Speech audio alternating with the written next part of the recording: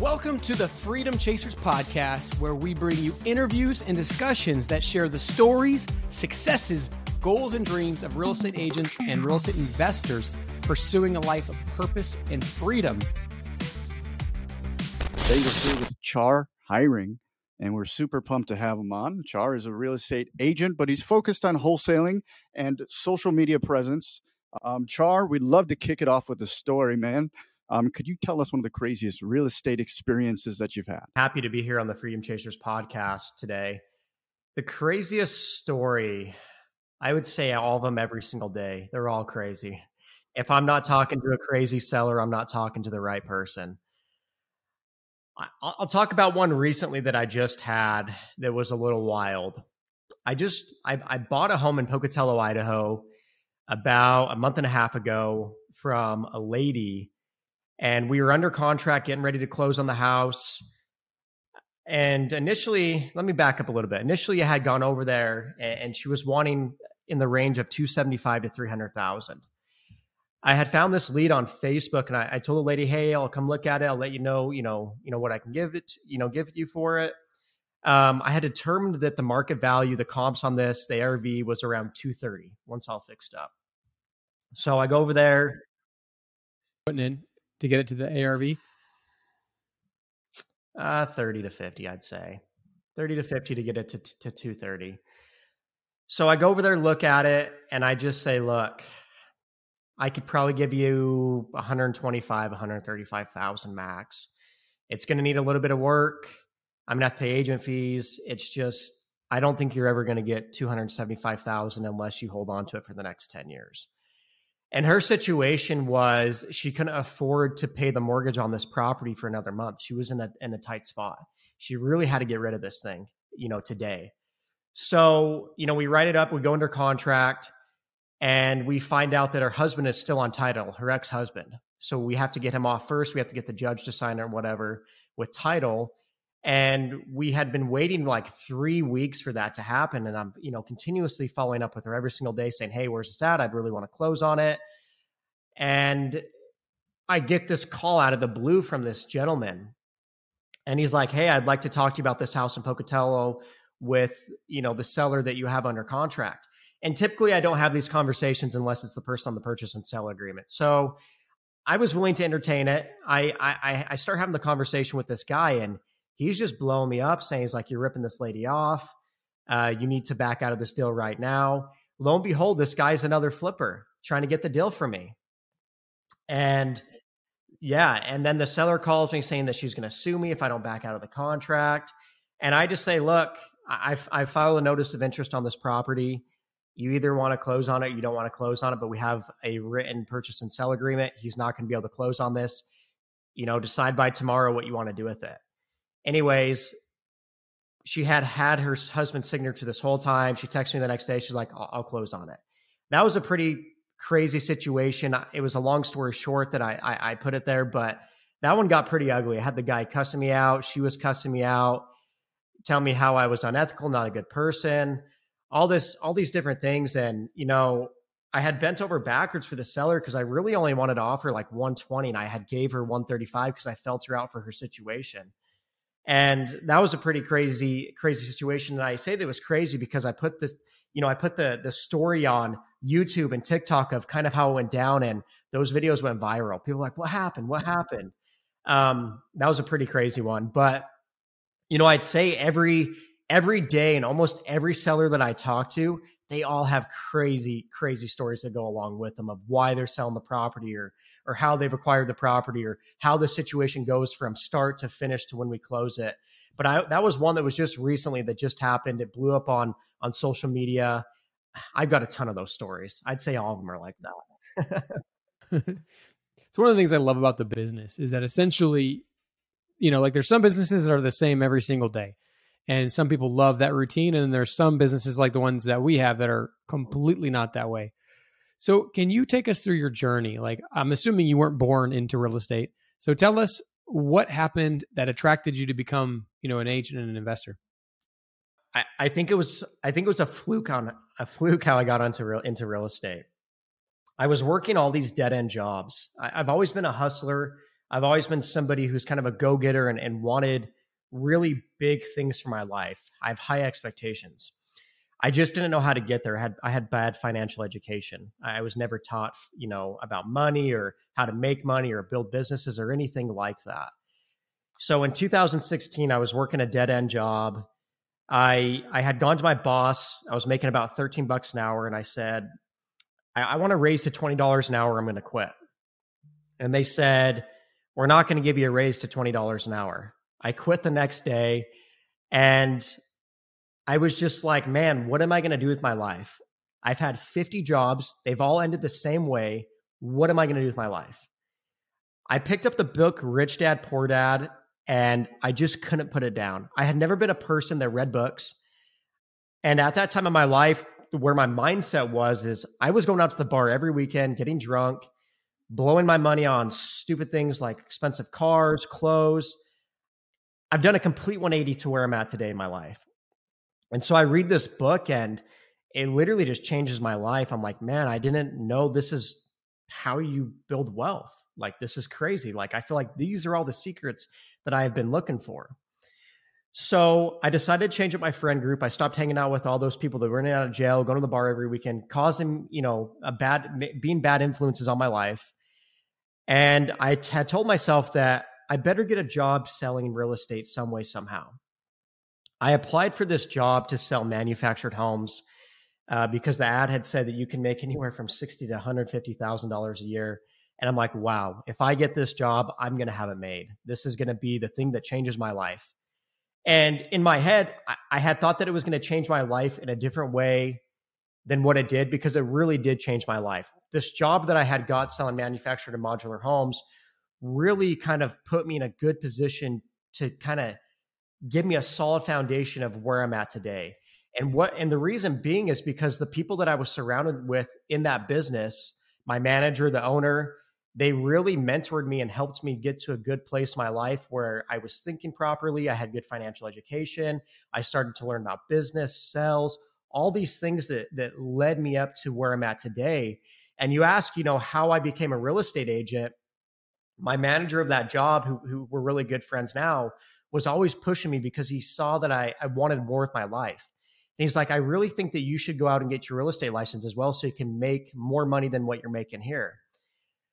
And so that's how I got my real estate license. I'm like, okay, well, I'm going to get my real estate license and just dive into that and just keep going. Just keep going. So I want to jump into something that you said a little bit ago. You asked for a raise from $13 to $20, and you gave him an ultimatum. If you don't give me this 50% raise, roughly, I'm leaving. So first off, I'm going to throw a statistic out there, because this is what I tell a lot of my employee friends. 70% of people that ask for a raise get one, but most people never ask for a raise. I think there's like the amount of people that actually ask is like 10 to 15%. So like, what gave you the balls to just go ask for a 50% raise and give them an ultimatum? Because I'm like super curious about this. I've always asked for raises, but I mean, I know it's not commonplace. I mean, I really want to get into this. What led me to go ask for a raise is I had mentioned that, I'm a hustler, I'm a go-getter, and I just give it my all with whatever I do. Like, I'll become a master at that and make sure that I'm the thing in my head and the way that I am is I'm very competitive by nature. Whatever I'm doing, I have to be the best at it. And so when I had got this job, I just became the best at it. I knew that I was an asset to that company. And I said, if these guys don't give me this raise and I quit, they're making a huge mistake. But, what I look back on now is I was so angry when they didn't give me that raise. I was so pissed off.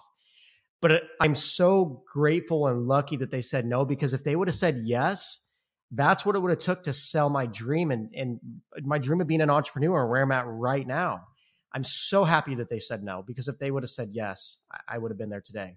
And I would have never gone on this journey that I've gone on today and done all the cool, crazy things, that I've done today. I want to dive deeper. You said that the company, when you started working in the selling of the mobile homes, that they helped you get right. So you mentioned some of the things that they taught you, like sales, et cetera. But what were some of the things that they helped you fix in your mindset?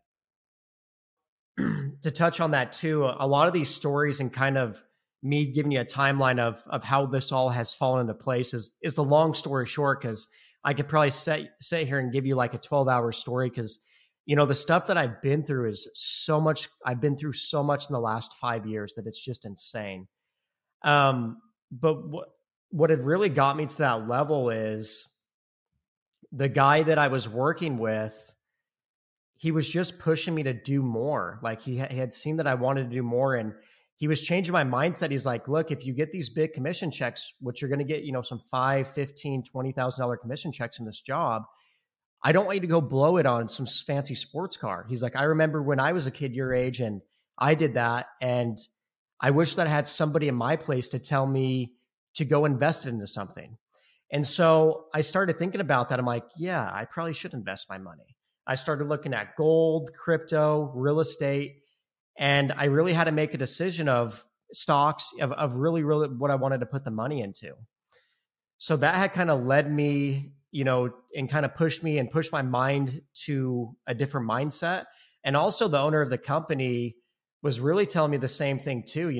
I was 23 years old. They saw that I was a young kid with a lot of ambition. And they were telling me that, if you want to get where we're at in life, you've really got to change your behavior, your patterns, the things that you're doing, because the path that you're on right now is just not going to lead to a good one. You're going to burn yourself out of this job. You're going to make hundreds of thousands of dollars, but in a couple of years, you're going to have nothing to show for it.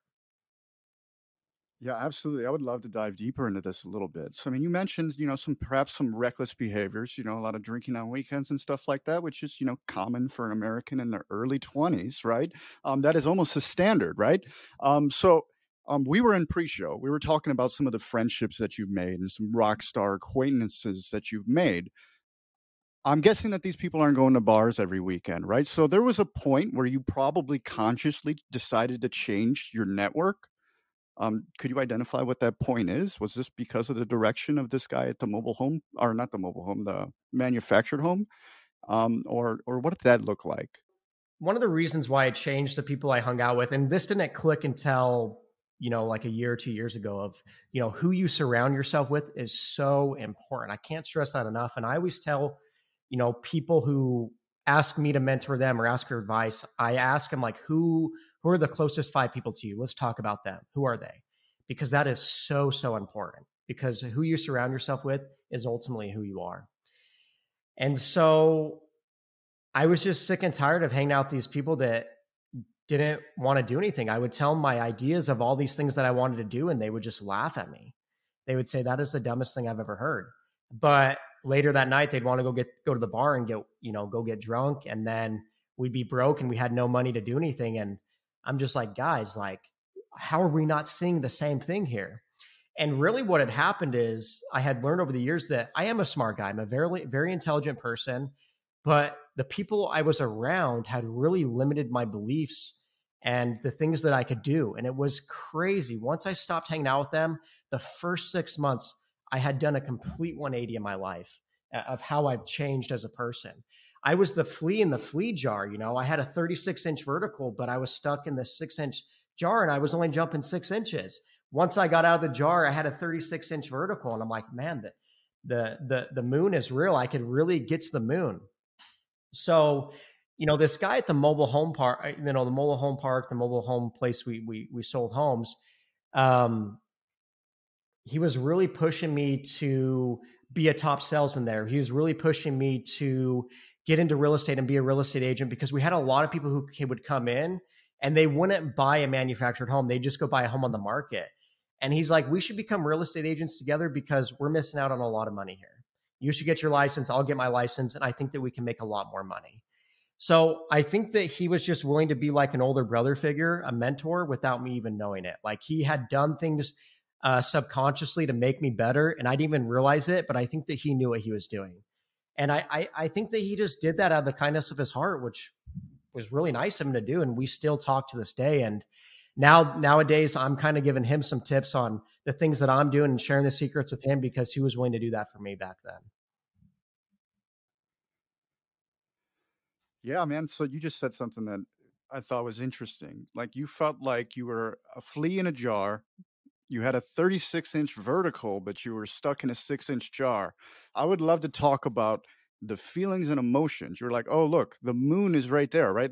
What kind of feelings and emotions did you go through when you realized that was just a glass ceiling that you could plow through. Interesting thing, and I'm still feel like I'm at that point in a way where I see my great life in front of me, and I'm like, I just get so much excitement, and I can't even contain it sometimes. I'm like, man, I already know what I have to do because I have the vision. I already know where I have to go, where my destination is, and what I have to do to get there. And it was kind of the same thing back then where I'm like, man, I could really, really do this because I had such low confidence back then that I could be a business owner, that I could even make $100,000, that I could own property.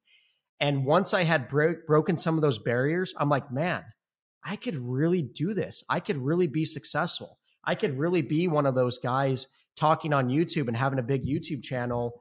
And, once I got that little taste of confidence, it just didn't stop. It was, full gas.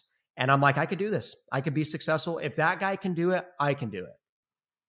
Especially with that beard, man. There is no doubt. I actually just trimmed it, so it's a lot shorter. It was probably double the oh, no, how funny. Because our audience, we're aiming at people who are maybe at the point you were at, a handful of years or however many years ago when you were hanging out at the bars with your friends, right? They're not where they want to be. There's still a lot to be desired.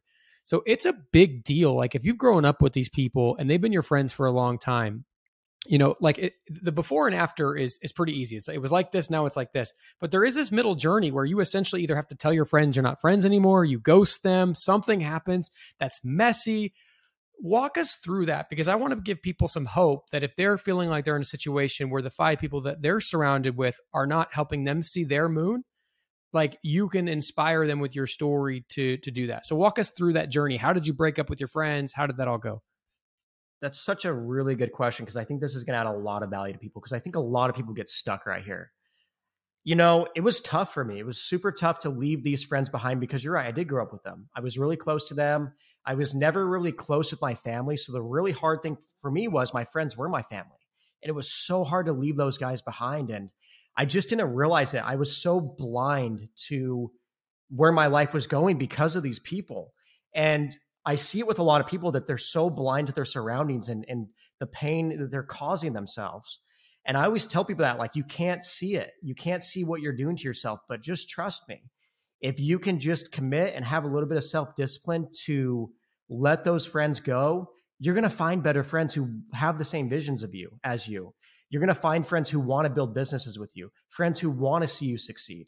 So I know it might be scary to take that leap of faith and jump in, but sometimes you just got to jump, because I promise you, if you do jump, you're going to be so much happier than being stuck there and saying, man, my life, I'm so hurt because these friends don't want the same things as me, but I don't want to leave them behind because I love these guys. I've grown up with them, and I want them to come with me, and I want them to want the same things as I do. But at the end of the day, you just can't. If somebody doesn't want it, they just don't want it. And you can't force somebody to have the same vision as you, because what's going to happen is you're going to become disappointed because the expectation is not the same. You're going to leave yourself disappointed because of that.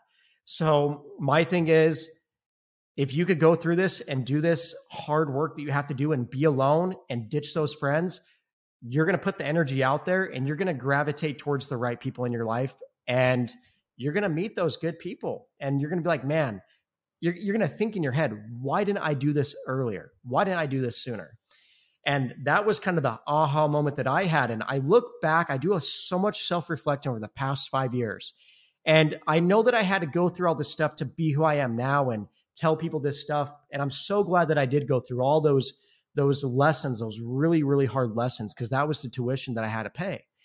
But, I always tell people that too is, sometimes you just have to go through all that bull crap, and it's the tuition. It's the tuition you pay. It's just like the college degree. You pay the tuition. Cool. And I want to get nitty gritty here. And I know it's being super specific, and I apologize for putting you through. No, this. You're good, man. But I want to know, how did you ditch those friends? And here's what I want from this. How did you ditch those friends? Did you ghost them? Were you straight up with them? Did you slowly phase them? And after that transitioned, can you give the pros and cons of your method and what you might advise for people that have to go through a friend ditching in the future? So one thing about me, you have to ask me one question at a time, because I'll go down a rabbit hole and get lost. So let's stick to one at a time. And then once I get done with this, all right, go ahead and ask me the next one, because I will completely forget. Like, I get so super focused on that topic, and then I'm like, oh, what did he ask me? I have the worst memory, even with names, like terrible. So, ditching those friends, I'm trying to remember because it was so long ago. I don't think it was pretty. I don't think the relationships ended well, which I never like when a relationship doesn't end well. I think I'd really just told him, like, look, I'm sick of your guys' crap. You guys don't support me. I don't want to be friends with you guys anymore. You guys are losers. And I want to do big things with my life. And they laughed at me. But then they still followed me on social media and they saw what the journey I was going on. And they look at me today and they're like, dude, you're killing it. It's crazy. And they still want to hang out with me. And you know what? I'm still nice to them. And I just say, look, I start having a conversation with them and I lose them. And they're like, I don't even know what language you're speaking right now. And I'm like, exactly. And it's not that what they're doing is wrong with their life. It's just not the life that I want to live. And that's okay. And it happens to a lot of people where, I hung out with these friends because they were so freaking funny. They did some really dumb stuff and they made me laugh all the time. And, that's one thing in my life now is I'm like, okay, just because this person makes you laugh doesn't mean you need to hang out with them all the time. So, yeah, I just said, hey guys, we can't be friends anymore. I want bigger and better things in my life. Sayonara. I wish you guys the best. I wish you guys, would come and do the things that I'm doing. And if you ever want to change and come do it, I'd love to help you guys out. And I'll teach you all my secrets because we've been friends for such a long time, but none of them took me up on the offer. I literally say, hey, look, I got the blueprint to make $100,000 a year. And they just don't want to take it. They just don't want to change their life. And I'm like, man, that's crazy to me. But some people just think differently. Yeah, this is such a valuable insight because I've had almost the exact same experience. Like I have a lot of friends from high school that I'm like, hey, if you ever want to make triple what you're making now, it's actually not nearly as hard as you think it is. I'm happy to show you how to do it. I will do it simply because we're friends. And you'd be amazed at the wall that you run into. Like it took me a very long time to realize I never had to sever my relationships with my friends. They were pretty solid people, but I had to distance myself a little bit. It's like I had to find new friends that had the same goals as me because I still have these high school friends. We still talk. We're still very cool, but our goals and our life vision are completely different. So I need to associate myself with people that have the same types of visions because we compound and we all grow together now. So, I mean, it's such a tremendous insight that I wish I did 10 years earlier. Well, and I would say the hardest thing, and like the thing that I always tell people, like, look, like, I understand that you still want to be friends with those people, those old friends, but you have to be extremely careful because something's going to give. If you start hanging out with these people more, people don't realize that their habits and their behaviors, they pick them up from other people. And it's either you have a direction or you're going to follow their direction. And I have to tell people, like, look, there's some people that I see once or twice a year and I have to leave it at that. It's not that I don't like that person. It's not that I don't enjoy spending time with them, but I am hyper focused on the goals and the things that I want to do with my life. Then my time, like I barely have time to go and have fun because I am so busy on social media and running my business all day long that the time that I do have is extremely, extremely valuable. And so I have to be very careful with what I do with my time. And if you don't have the same goals or if you're not adding the same value to my life that I need, I just don't have the time for you, unfortunately. And it's nothing personal, but it's just, I have one life and life is very short. I'm going to be very specific and very serious with how I spend my time. So one of the ways I evaluate my decisions is getting some distance from that decision, 6 months, 5 years, 10 years, and reflecting back. How did that decision impact the course of my life? Everyone who listens to our show knows Tim and I are passionate about obtaining financial freedom through real estate investing. We also know that everyone's situations and goals are different, and while there are programs out there that show you a path to financial freedom, many of these programs are just too cookie cutter and don't take your personality, situation, and desired outcome into account. Think about the number of times that you've watched a guru online and tried to do the exact same thing as they did, but had nowhere near the same results. You are not alone. When I got started, I was continually paying for courses and getting only partial results until I discovered the path that made sense for me. The results prove this out. Most online course creators have let us in on their dirty secrets that 90 to 95% of their students never complete their course and achieve their desired outcome. This is not something that we're okay with. The benefit of working with Tim and I is that we are interviewing between 5 and 20 people every single week. We have accumulated hundreds of seven-figure strategies and gotten inside scoop from these successful entrepreneurs. We're able to work with you to pick the strategy that will best fit and then help you create the custom plan to take you quickly into financial freedom. As a former math teacher, I always taught my students that the fastest way between 2 points is a straight line. If you want to get rid of the many curves in the road that can make the journey longer and more costly, then go to coaching.freedomchaserspodcast.com and book a call with us, and let's get you on a straight line path to freedom. Clearly, the decision to surround yourself with different people was a decision that's completely changed your life financially and probably a lot of other ways.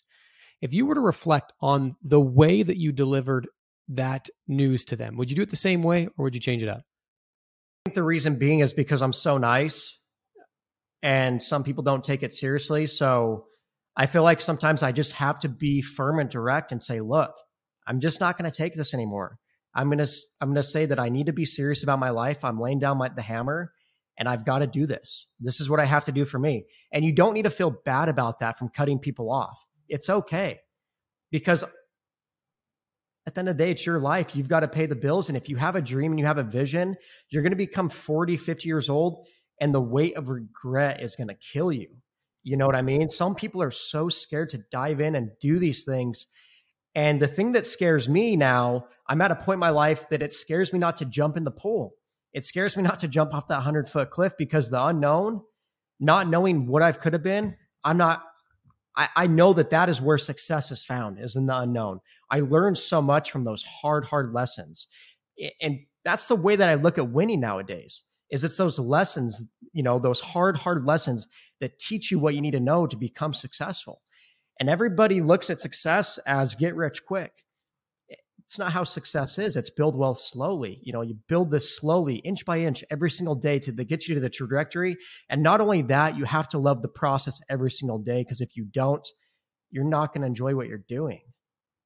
So that's what I've concluded over the last 5 years, is I've really self-reflected on these things. And these are my superpowers. These are my tools that I use every single day to make myself better. And I project in the next 5 years that I'm going to have some really good self-reflecting insight and advice, from the things that I'm learning right now. But one thing, and I was telling my girlfriend this, one thing that I think has been a good superpower for me is the self-reflecting that I do and the lessons that I've learned. And a lot of people, 2 years ago, I was saying to myself, man, I wish if I would have just done this 5 years ago and not done all that stuff. But what I've realized is I had to go through all that bull crap.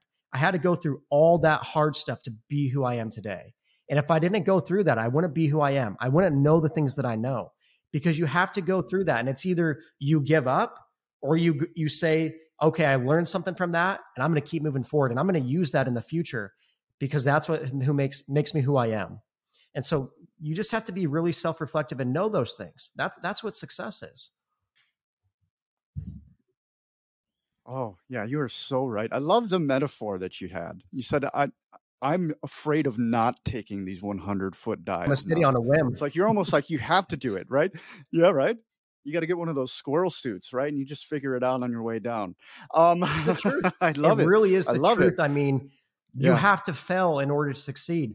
And so many people look at failure as failure, but it's really not a failure.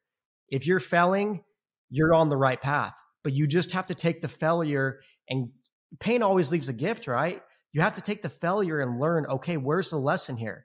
And if you could do that, then you've got it figured out more than most people. Because I was talking to this lady over in Idaho Falls. She had flipped a property and she was freaking out. It was her first flip and it wasn't selling. It had been on the market for a couple of weeks. I'm like, look, just relax. It's going to sell. And even if you lose $5,000 on this first flip, do not quit. If you quit, everything that you had done would have been a huge failure. That's the failure, is if you quit. But even if you lose $5, $10, $15, $20,000, that is your cost of tuition to learn, because I guarantee you, think about it this way. How much did you learn from this first flip? Because she had gone through the ringer. Her contractor had quit. She had every issue that every flipper has, supplies. It cost more money than she had thought. But I'm like, tell me, what did you learn from this flip? All the lessons that you learned. Now, the next flip that you take on, you're going to know, I'm not going to do this, this, and that. This one flip, aren't you glad that it didn't go the way that you wanted it to go? Because if it did, you would have ran into this problem sooner or later. So let's just get it out of the way the first time. And if you quit right now and you're making money, even if you make $1,000 on this first flip and you learn those lessons, that is a huge, huge win. Huge. And she's like, wow, you're right. I'm like, I hope to see you do another, flip here soon.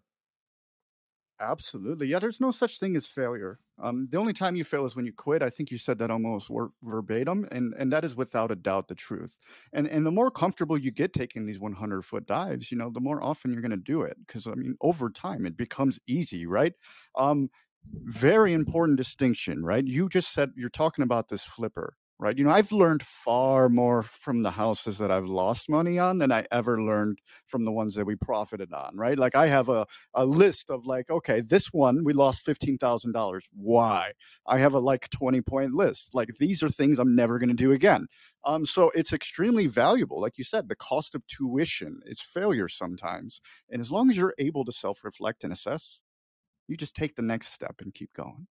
I agree 100%. Tim, you're making me jealous. I haven't had more failure. I want to go out and fail a little bit right now. Hey, I always tell myself, if I'm not failing big and if I'm not stressed and going through problems, my goals aren't big enough. Because if it's too easy, and that's just to me, because what I want with my life is I want to be like an Elon Musk, a Jeff Bezos, where I create all these really cool companies. It's not necessarily about the money for me. It's about the history and the reputation. I have really big aspirations for my life because I know that I could do it. So I always tell myself, if I'm not failing big and if I'm not going through the mud, I'm not doing enough. I'm not doing crazy enough things. So some pointed questions, and I'm going to ask them one at a time. So number one, you're an agent and an investor. Now you have big goals. People can make a lot of money as an agent. People can make a lot of money as an investor. Why is it that you see that the investing side is the better path to hit your goals? And why have you switched over from being an agent to being an investor? I don't really enjoy being an agent all that much. I wasn't a fan of going and showing buyers houses, and then I'd list houses for sellers. And really what it was is I was the middleman dealing with all these other people's problem. And I'm like, I don't mind being a middleman, but if I could be a middleman and make more money, why not? And so that's really kind of almost what got me into wholesaling. I actually became a wholesaler because my first couple of flips were a huge failure. Not that I lost money, but I just ran into a bunch of issues and I'm like, there has to be an easier, quicker way that I can make money. Lo and behold, it's called wholesaling. So, the reason why I wanted to become an investor instead of an agent is I was laying in bed one night, and in my head, I'm like, I want to be a successful real estate agent. Ricky Carruth, I was watching a lot of his stuff, and I actually had gone on his, podcast or show that he does on Instagram. And I was really trying to get my name out there to be a successful real estate agent. And I was laying in bed one night and I flipped on a show called Flipping Boston. And I'm like, man, this looks so much funner than being a real estate agent. And I decided, I'm like, okay, if these guys could flip a house, they make it look easy, I'm going to get my first flip house. And I just started thinking, how can I get my first flip house? How can I get my first flip house? And I believe it was a couple months later, I got my first flip house. And so I really enjoyed flipping houses more than I enjoyed being an agent.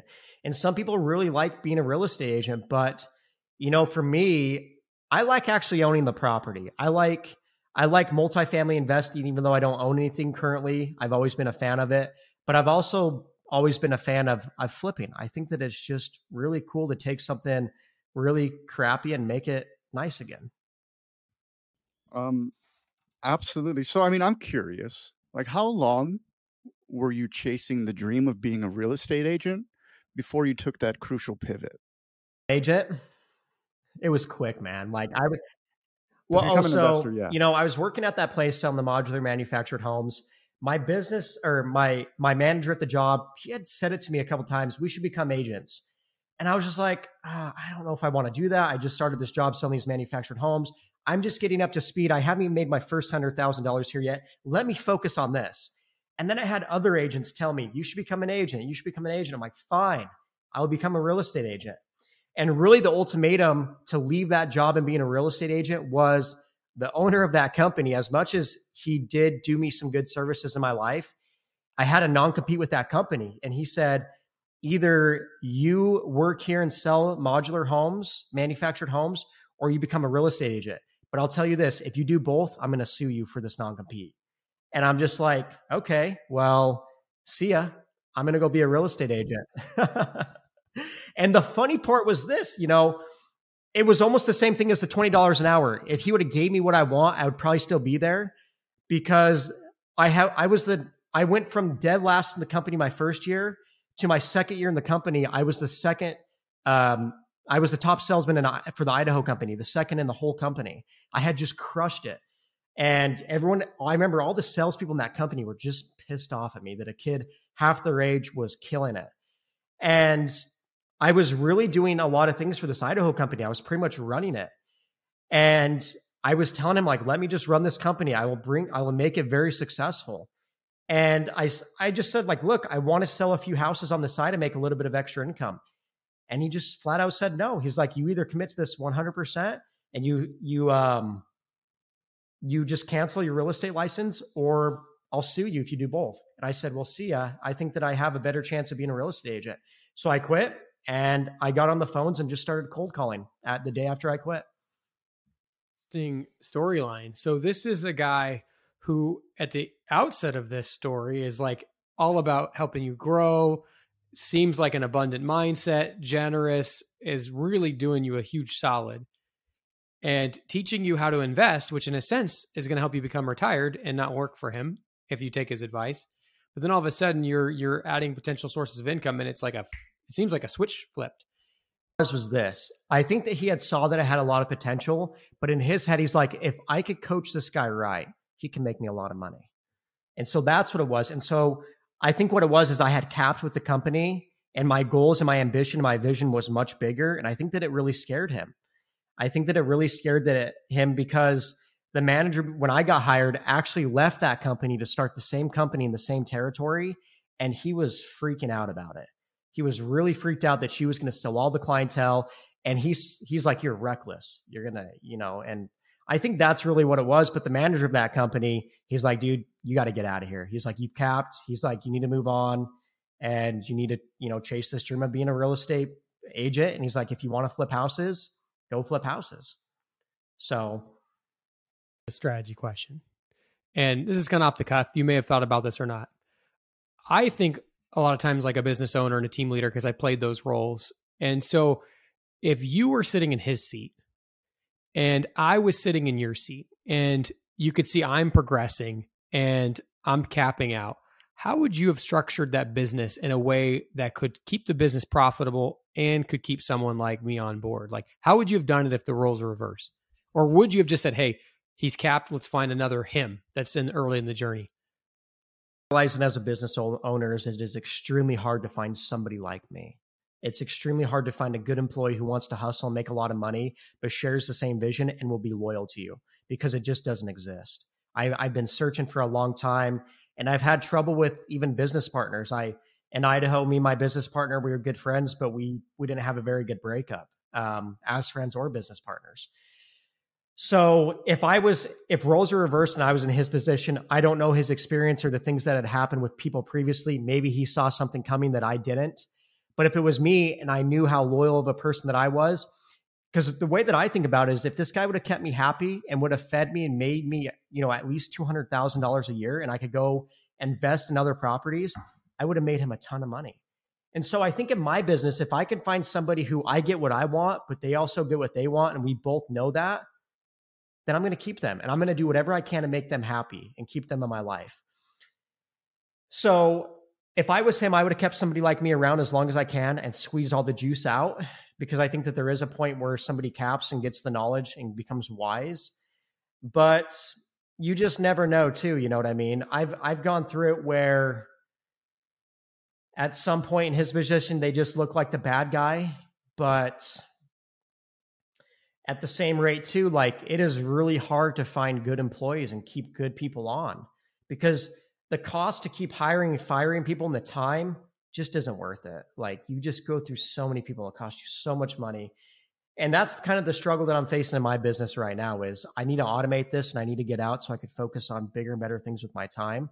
Because I've gone from making, okay, I've made the $1,000 paycheck. Now I need the $10,000. Now I need the 20. Now I need the $100,000. The place that I'm at in my head right now is I need the $1 million check, but I got to put the person in place who can make the $100,000 checks for me. And it is extremely hard to find that person. It is a very, very rare person. And I haven't found them yet, but I think someday soon I will. When you're thinking about this, are you thinking about an employee? Are you thinking about a partner? How do you vision that this $1 million person is going to come, or $100,000 person, as you put it, is going to come into your life? Clearly think of it as a partner. I'm very wary to give somebody equity in a company. Even though I've came here to Oklahoma City and I'm splitting it, 3-4 ways with other people. But the reason why I've done that with these guys is because I think that they're going to be extremely valuable to my life. And I think vice versa. I think that I'm going to add a lot of value as well. And so I think that it's a mutual beneficial relationship. I really am confident in the abilities of them and the future, that we share the same vision to get us to the end goal, because the vision is huge. And the only reason that I did this is because I'm going to need a team like them and partners like them to be on board. But to find somebody, because these guys aren't the guys that are going to fill that $100,000 role for me. These guys are much bigger than that. These guys are going to, we're making these multi-million-dollar businesses together. That's who these guys are. And we're all going to help each other accomplish that. So this person, I don't know if I would give them equity. Sooner or later, I might, depending on how things go. But I think that it's just going to be an employee that gets commission with some kind of base pay, maybe salary. And I think that it would make somebody more than happy, because a lot of people are at that level that they don't have quite the vision that I have, but they want some sort of security or some mentor. And some people just want to make $100,000, $200,000 a year. And if they make $300,000 to $400,000, they'd be over the moon for it. Absolutely, man. Yeah, certainly a rare breed. People like us are out there, though. You got to look for them. They're certainly out there. We have conversations with them with quite some frequency at this point. Char, I love your ability to bet on yourself, man. Like, you've went over details of how you've bet on yourself like 4 or 5 times, and you've just taken massive leaps of faith, and it's paid off. I'm really impressed with your ability to do that. I would love to get into some specifics now. You said you're really big on social media. I would love to see or get an idea of what you're doing and how that's been looking so far. Interesting take on social media. And I think the reason why is because with everything that I do, like I told you guys, I give it my all. And so I go down these rabbit holes. I deep dive into things. With social media, I think of it as a few different ways. I think of me as an author, as a book, and how can I get people on the hook? Or how can I entertain people? Because people pick up their phone and really all they want to do is be entertained or educated. Those are the two things that they want: entertained or educated. And so I think in my head, how can I do both? How can I entertain people, but also how can I educate? And also, how can I connect with people all over the world and become friends with people all over the world? And it's through social media. I have so many people reach out to me, and I've built so many different relationships because of my social media. It has been such a huge game changer for my business, and it's made me so much money, just building up my social media over the years. And it's been a slow roll with some of this stuff. Like YouTube is really starting to take off now. Instagram is starting to take off. My TikTok just blew up during COVID. But, social media is like one of my bread and butter things that I'm working tirelessly on right now, because the way that I see it is, I'm not thinking, 12 months from now on my social media. I'm thinking 5 years from now. How can I be the person in front of everybody? Almost like a Grant Cardone. I want everybody to know my name. And the way that I think about things right now is, I've been very successful with all the things that I've done. I know that I'm going to be successful on social media, and I know that I'm going to be one of the biggest names in the next 5 years that everybody knows. As long as I work hard on it every single day, inch by inch, I will get there, and I will figure it out some way, somehow. And that's really what I have in my head with it. So. Oh, man, I love your confidence. Just like, I'm going to do this. I'm going to figure it out. We're going to do it. You said something very important there. You said you wanted to be known, which, there's studies, there's actually, I don't know if I've said this on the podcast yet, hopefully not. But they did a test, right, where they asked a subdivision, who's the best real estate agent in this subdivision? And then they did an 8x8 campaign, simply one postcard per week for 8 weeks. And they did the same test with a fake agent. Person wasn't even real. And guess who it was? Yeah. So, I mean, being known is far more valuable than being good. Being good and known is obviously the optimum place to be. But I love what you're talking about. So you said educate and entertain. I'd love to get into the details. How do you approach that? I haven't found out the educational part yet. It's really hard to educate people and get them on the hook because the financing space on YouTube and TikTok and Instagram is very tough to break into. A lot of people don't like it because it's very boring. It's a very specified niche. Grant Stephan has figured it out, but if you think of all the people in this space who are trying to do what he's doing, he's the one out of how many hundreds of thousands. So we look at people who have made funny videos on YouTube, TikTok, and all that. There's a dime a dozen, and they're doing really, really well. They get a lot of watch time. So education, I haven't found it out yet, but I'm going to figure it out, and I'm working on that. It's so interesting. It's like what we've talked about before. If somebody wants to make $100,000, all they have to do is listen to the Freedom Chasers podcast on some of these people that have come on here, and they can make $100,000. The secrets are there. If they want to make $100,000, the secrets are on my TikTok. It's just people don't want that because people are so used to, instant gratification, opening up their phone and getting that little high. And, people just want to be entertained. And that kind of goes hand in hand. How can I entertain people and how can I get people on the hook is really what I think about. So that's where I came up with the idea of, okay, why don't I just show people the raunchy stuff of what I'm doing every day of these crazy sellers or the termites coming out of the wall or the kids throwing glass bottles at the dumpster in the hood. People eat that stuff up. Or the 7 dead cats. That one went viral on YouTube. I found a house that had 7 dead cats, and all people were talking about is, you're a monster. You killed those cats. And I'm like, I just showed up and the cats were dead. I love cats. And it's so interesting because most of those people coming on the video don't care about real estate. They don't care about making money. They're just mad about the 7 dead cats. And it's almost like the Trump effect. Bad media is good media. And I hate to say it. I'd love to be the guy that comes on and helps people make a lot of money. But sometimes bad media is good media because it gets your name known. It's almost like the stuff that Logan Paul's done. It's like the stuff that Jake Paul's doing. It's why Trump's always in the media. People only turn on CNN and Fox News when there's fear being played. They don't turn it on when there's good stuff being reported. But when there's fear being reported, their ratings triple, double, quadruple. Everyone's watching, and they can't turn it off because they're addicted to that fear, whether they believe it or not. So I think in my head, okay, these people are going to watch this stuff no matter what.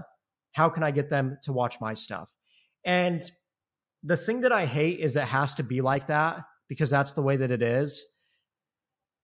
And so I say with that, don't hate the player, just hate the game, because that's really what it is it really scares me with this generation of the stuff that we're consuming and the stuff that people want to be entertained with. And I hope that I can have some impact to change that. I really do.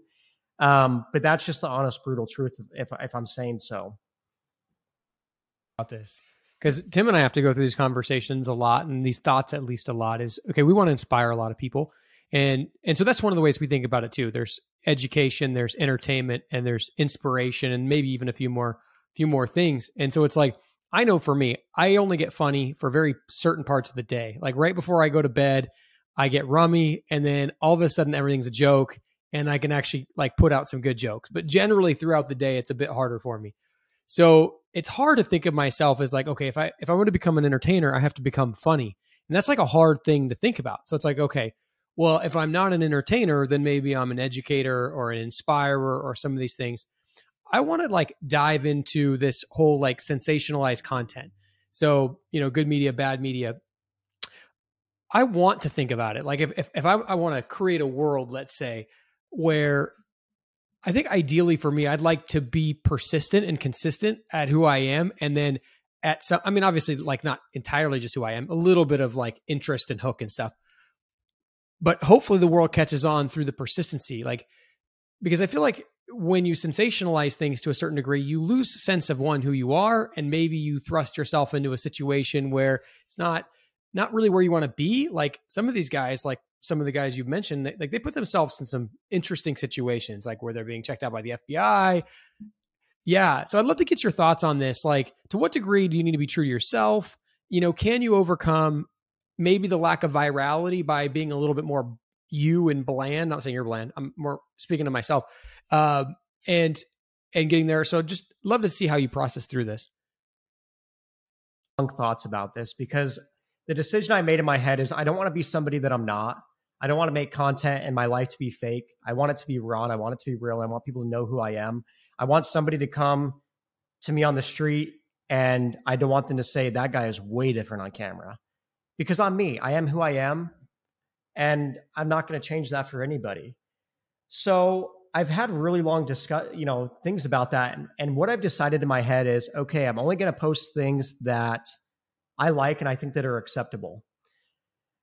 So at that rate, like there's certain moral boundaries and there's certain things that I won't, that I won't cross. And I think that it's a very fine line and it's very dangerous, because especially if you get a huge audience and you're a huge influence in people's lives and you start influencing young kids to do certain things. I've thought about all these things and I've thought, I think they're much better watching my stuff than some of the other people's stuff. And I try to not go down a dark path and teach people the wrong things. But it's something that I'm working on every day. And I put a lot of thought into that with the direction I want to go with my videos. So I don't know. I think that I'll have to think about that one a little bit more. I know that there's an answer in there, and I know that I've thought about this a lot, but I think the point that I'm at with my social media and kind of where it's going is I think that I've gotten to a place where I love the content that I'm posting, and I think that it does very well. I think that it's funny, and I think that it's harmless, but it also gets a different audience interested in real estate and learning. I think that if I was posting things that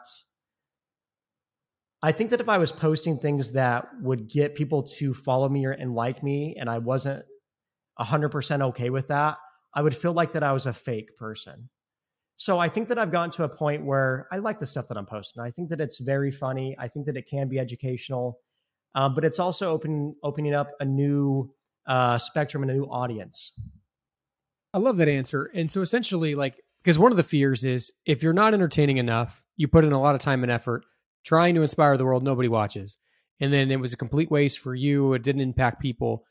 And then the other element is, you lose yourself and you become fake or you morph into a different person, and that could be problematic. So I definitely appreciate you. I've seen people blow up on social media and they're just different than, YouTube made them different. I just told my girlfriend, I'm like, I'm not going to become that. They either love me for who I am, which I think that they will. But these are some of the thoughts that I have because I go home and I don't ever turn this off. Like, the hardest thing for me is going home and turning it off and stop working, because I go home and after I get done running the wholesaling business, the real estate business, I work on the social media business.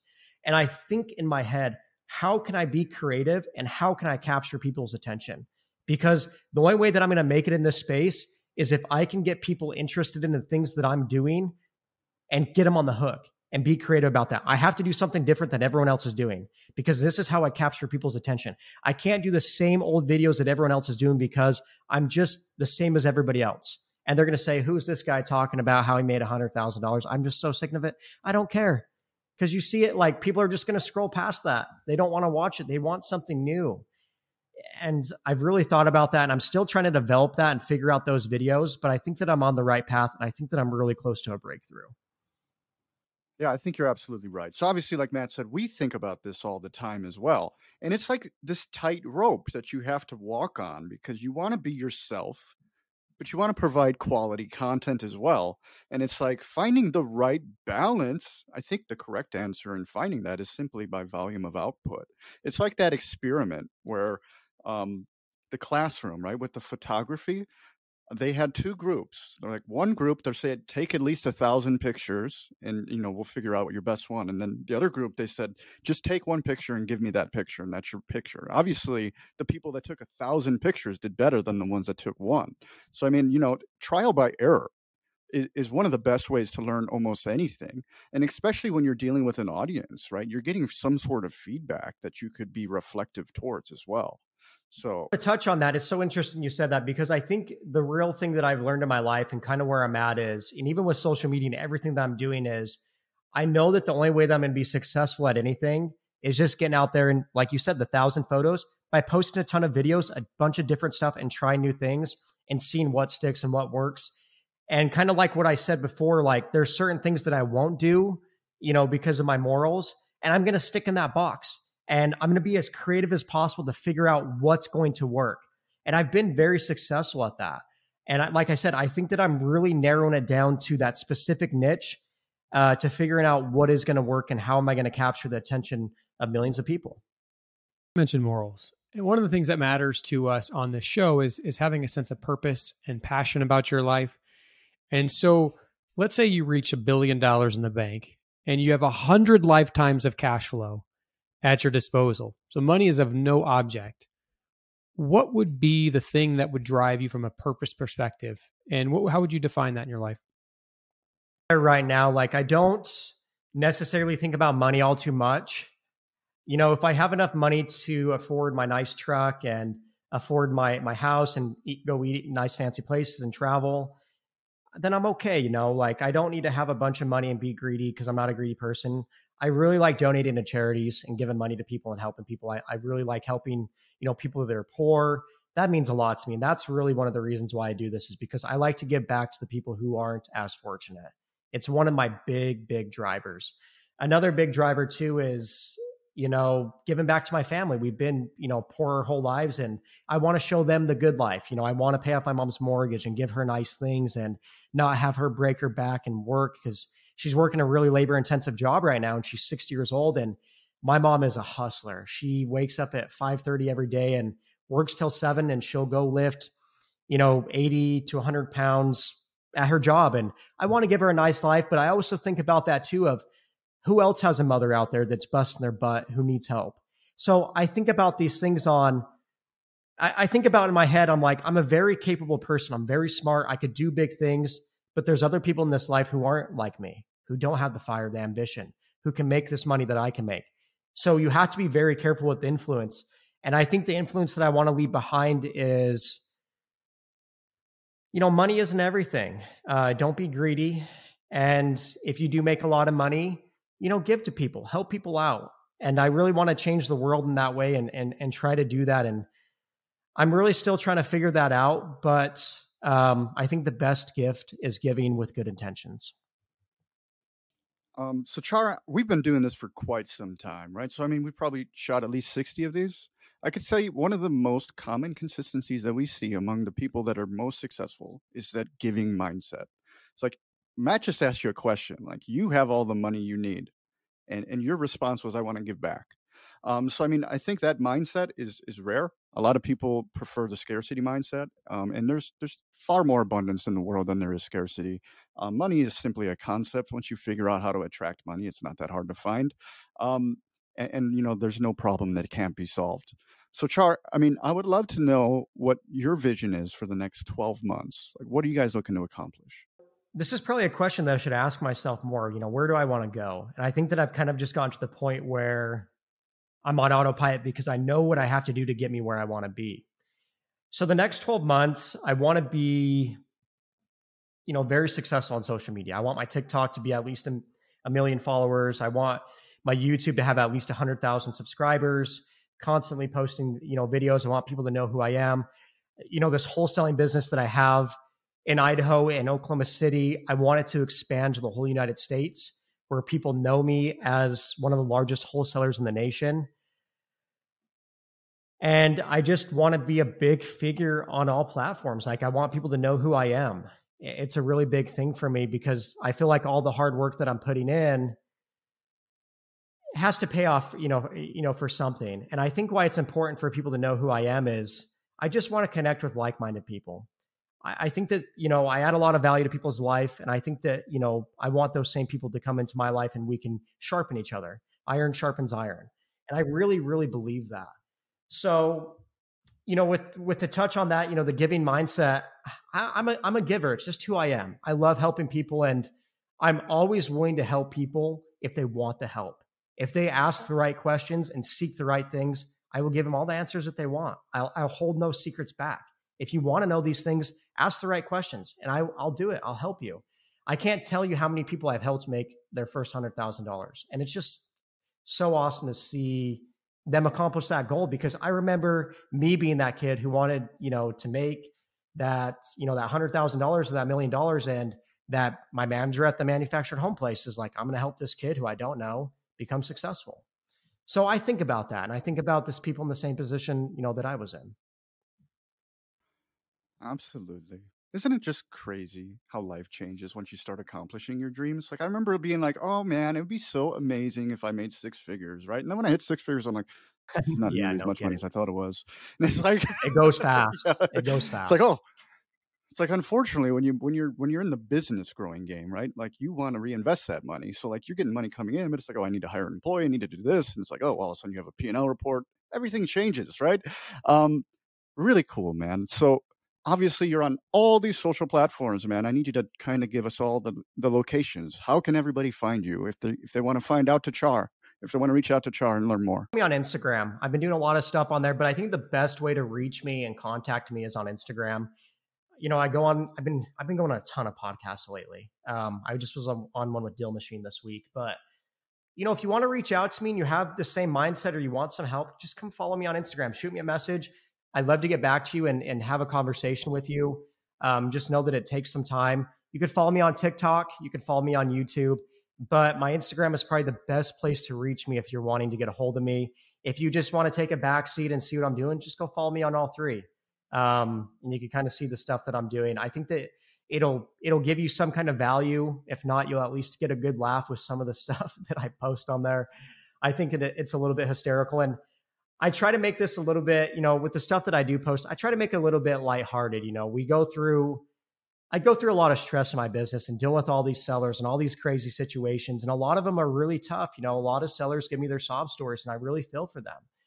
And it makes it really hard to go home at the end of the day and not really dwell on those things. And I try to see the light in everything. And that's why I make these funny TikToks, these funny YouTube videos about that stuff, because I think that you have to see the bright side of things.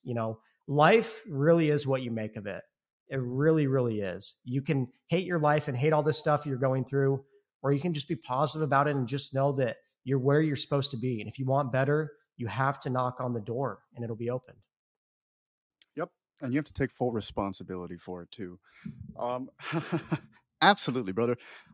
This is really exciting stuff. I'll tell you right now, I'm going to be checking out your videos.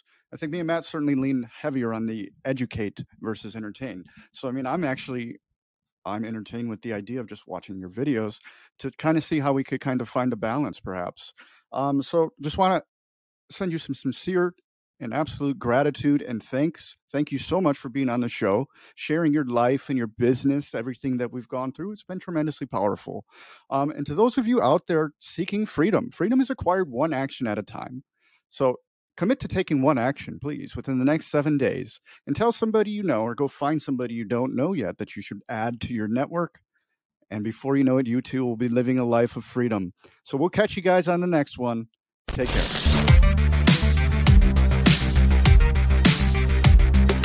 Please like, comment, share, and subscribe. Engagement is like gold to us. We can't do what we're doing without it. Reviews and subscriptions, particularly on Apple, Spotify, and YouTube, are worth more than money. So please do what you can to support the show.